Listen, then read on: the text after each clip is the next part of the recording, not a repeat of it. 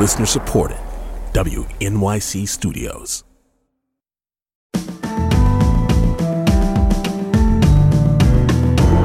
From WNYC Studios, I'm Brian Lehrer. This is my daily politics podcast. It's Friday, June 16th.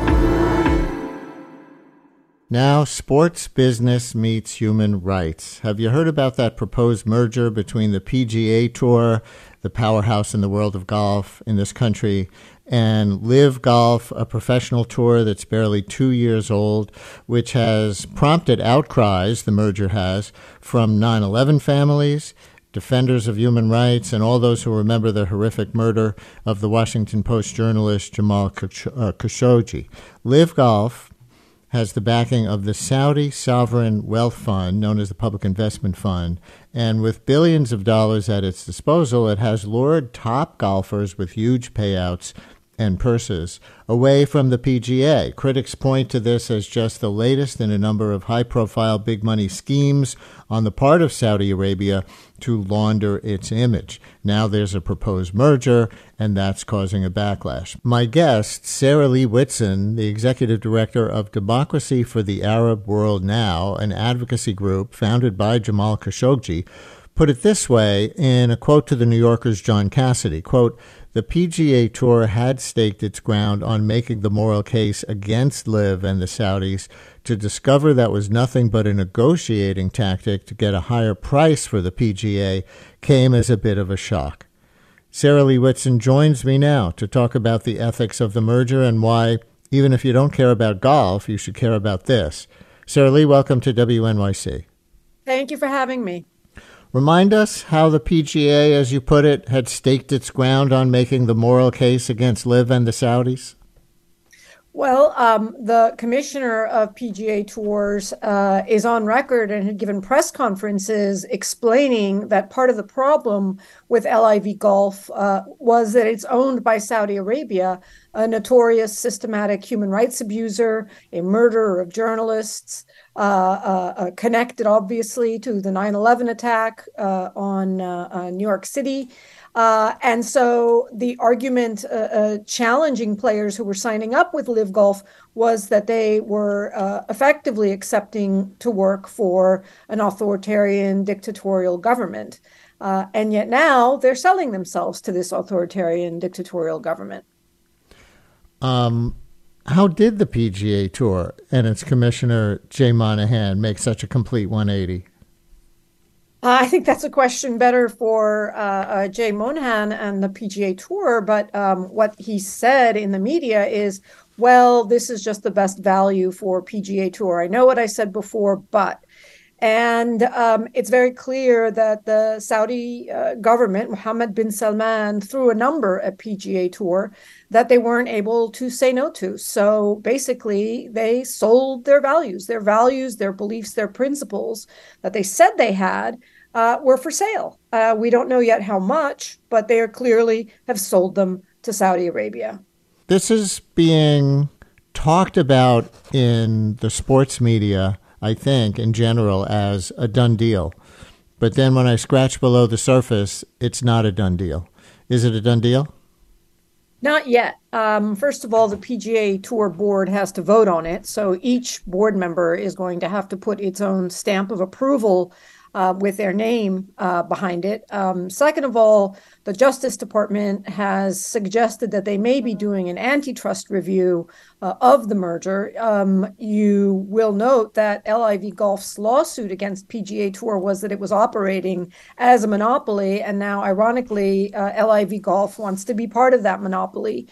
So that may be another problem.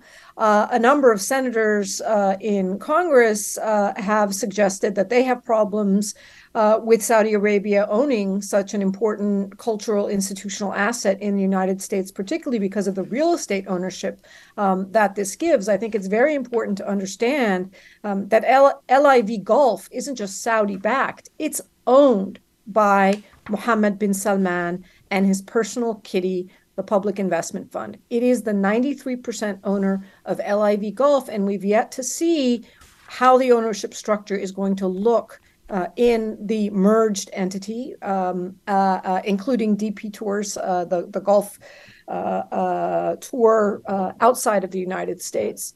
And so there's going to be some serious congressional scrutiny of this, and they may say that they have national security grounds for opposing the deal. So they may not be able to stop it, but they could certainly throw some screws in the wheels.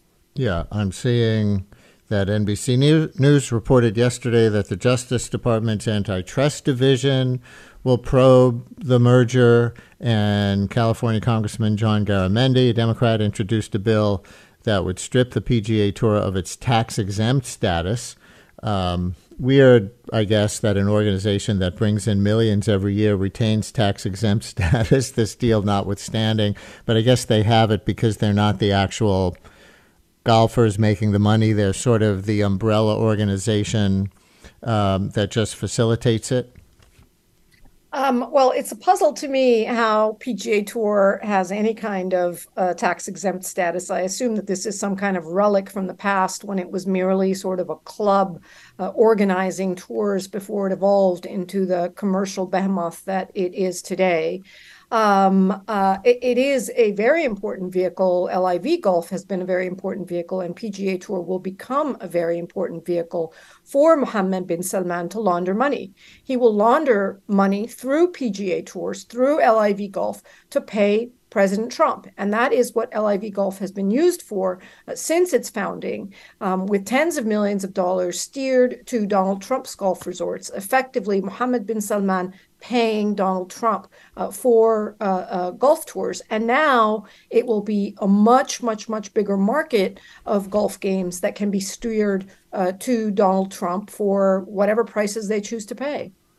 And we have a text from a listener who writes, "It is also a direct way to launder money to a certain golf course owner from his Saudi friends." So obviously referring to Trump. Do you see Trump having a hand in this? Well, certainly Trump has been a significant beneficiary of Mohammed bin Salman's payments to him via LIV Golf. The exact amounts are still unknown, but we know it's been tens of millions of dollars. He has been basically blacked out by PGA Tour since this LIV Golf conflict started. But now that PGA Tour games will come to Trump resorts, now that Mohammed bin Salman will be the ultimate decider of where golf tournaments are held, we can expect that there will be more shifting of business to Trump. The other interesting point is 93% of LIV Golf is owned by Mohammed bin Salman's public investment fund. Who owns the other 7%? We still don't know. I would wager to guess that there has been some reward scheme in the other 7%. And I wouldn't be surprised, I'm speculating here, if Trump Golf Resorts owns a piece of LIV Golf and will end up owning a piece of PGA Tours. As a leader of the group, Democracy for the Arab World Now, taking a step back from just this PGA and LIV Golf merger, how much do you think the United States should or shouldn't do business with Saudi Arabia? It's a complicated question for the United States, sort of generation after generation, with some of the things that the Saudis do for and against their own people, for and against the United States. I see that, the Biden administration has been reported recently to be trying to warm up to the Saudis again. We want the Saudis for various things, oil, Middle East relations among the countries there. So is it kind of an all or nothing? Where do you come down? Should we not be doing, some people will argue that there isn't a perfect, powerful country in the world, and we shouldn't just not do business with them. Brian, I think that's a false binary. The question isn't whether or not the United States should be doing business with Saudi Arabia and many businesses in Saudi Arabia. There are many ways for the United States to have normal engagement with Saudi Arabia, including business, social, cultural, educational, technological exchanges, transactions, and so forth. The problem is that the United States has an abnormal relationship with Saudi Arabia. We don't just do business with them. We provide them with billions in dollars of lethal, destructive weapons, and we provide them with political and security protection that really makes us an aider and abetter of the Saudi regime, that really makes us complicit in their crimes, including 7 years of a catastrophic war in Yemen that has brought tens of millions of people on the brink of starvation and killed over 370,000 people using the weapons we have sold them, using the military assistance we have given them. So this is not about doing business or not doing business. This is about being complicit and supporting a brutal, ruthless, and reckless dictatorship that has gone around, in addition to, of course, torturing and murdering Jamal Khashoggi, continues to repress and torture and jail activist voices, journalists, writers inside Saudi Arabia, that continues to threaten and harass people in the United States, that continues to impose an embargo on Yemen, limiting its ability to import food, fuel, and medicine. And so that is what needs to be reassessed. Now, the Biden administration came in promising, President Biden came in promising to make Saudi Arabia the pariah that they are. Those are his words, promising to end arms sales to Saudi Arabia.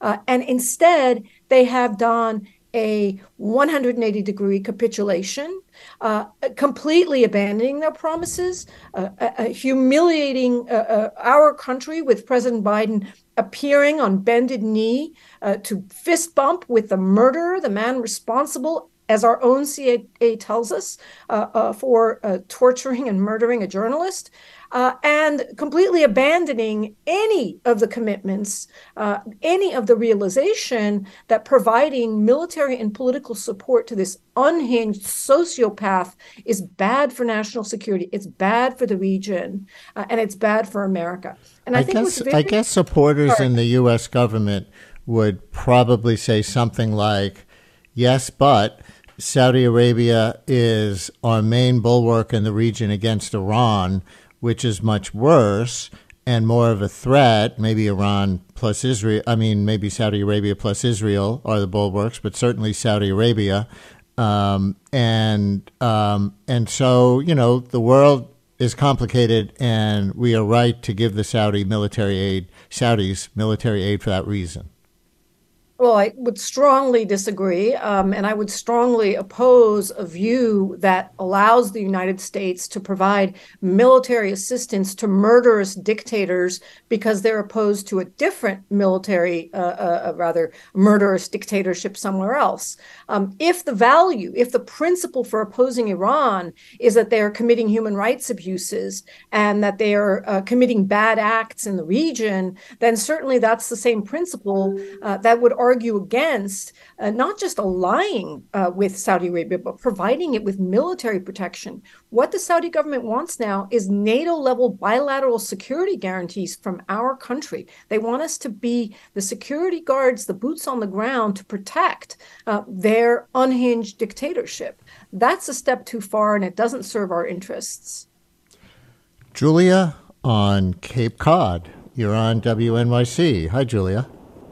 Okay, I'm outraged about this on the basis of both the connection to the LPGA and the PGA's a nonprofit 501c3 status.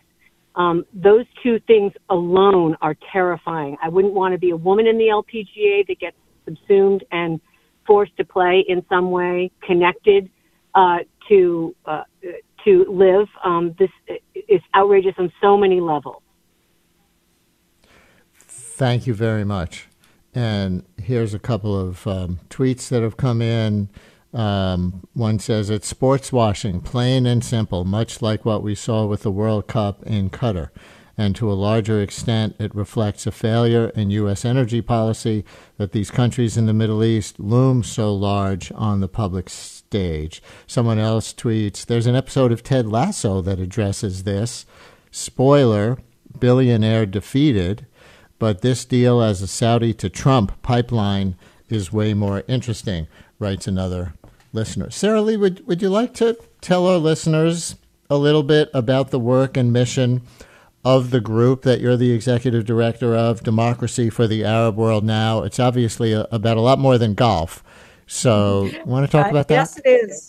Sure. Thank you. Dawn is a research, advocacy, and publishing organization that is focused on reforming U.S. foreign policy in the Middle East and ending America's support for abusive regimes in the Middle East and North Africa. As a U.S.-based organization, we are focused on the governments with the closest ties to the United States because that's where we believe we can have an impact, and that's where we believe we have the greatest responsibility as Americans.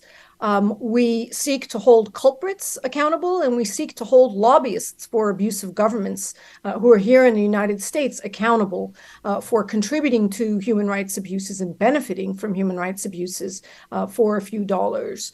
We are opposed to weapons transfers to abusive governments in the Middle East, and we think that the longstanding U.S. policy of supporting unaccountable abusive dictatorships in the Middle East is bad for American interests and disastrous for the interests of the people in the region. It hinders democracy, doesn't promote it. Let me ask you one last question before you go. Are you appealing to the golfers on the PGA Tour, especially the big-name golfers, to take a stand on this? I know there's been some focus on Rory McIlroy, who I'm reading from the sports site Bleacher Report now. And it says Rory McIlroy isn't happy about the merger between LIV Golf and the PGA Tour, but he told reporters he's resigned himself to money being the ultimate driver to professional sports. And then it has a quote of him, "At the end of the day, money talks, and you'd rather have them as a partner," though he has previously said he hates LIV Golf. There's the quote. This just popped off my screen, but there was another quote that said, I still hate LIV Golf. So are you disappointed in Rory McIlroy in particular, who I think might have been a leading voice against LIV when it first formed and did not join that tour, or any other big-name golfer, and put some responsibility on them? Well, absolutely. I would put individual responsibility on them because they have a choice. You know, they're not starving for their last dollar to save their family from hunger. These are very wealthy people who are choosing to prioritize greed over principles and values. I suppose there's nothing new there. And I'm very disappointed, obviously, in PGA Tours, which by being owned by Saudi Arabia is contributing to the abuses in Saudi Arabia and is benefiting from the abuses in Saudi Arabia. But it's really hard to demand that U.S. businesses take a more ethical stand when, unfortunately, the behavior that the Blinken administration is modeling is not much better, because they have given the green light to American businesses to reestablish a cozy relationship with Mohammed bin Salman, when you have every senior official of the Biden administration appearing before Mohammed bin Salman, smiling for the cameras, shaking his hand. He's been rehabilitated by our own president, by our own government. So unfortunately, I spare my largest condemnation for the Biden administration. They could have made a different choice. They could have invested more in energy alternatives rather than allow us to remain beholden to cheap oil. But instead, they have taken the most politicized, expedient, cheap, and harmful way out. Sarah Leah Whitson is Executive Director of Democracy for the Arab World Now, or DAWN, founded by Jamal Khashoggi. Thank you so much for joining us. Thank you for having me.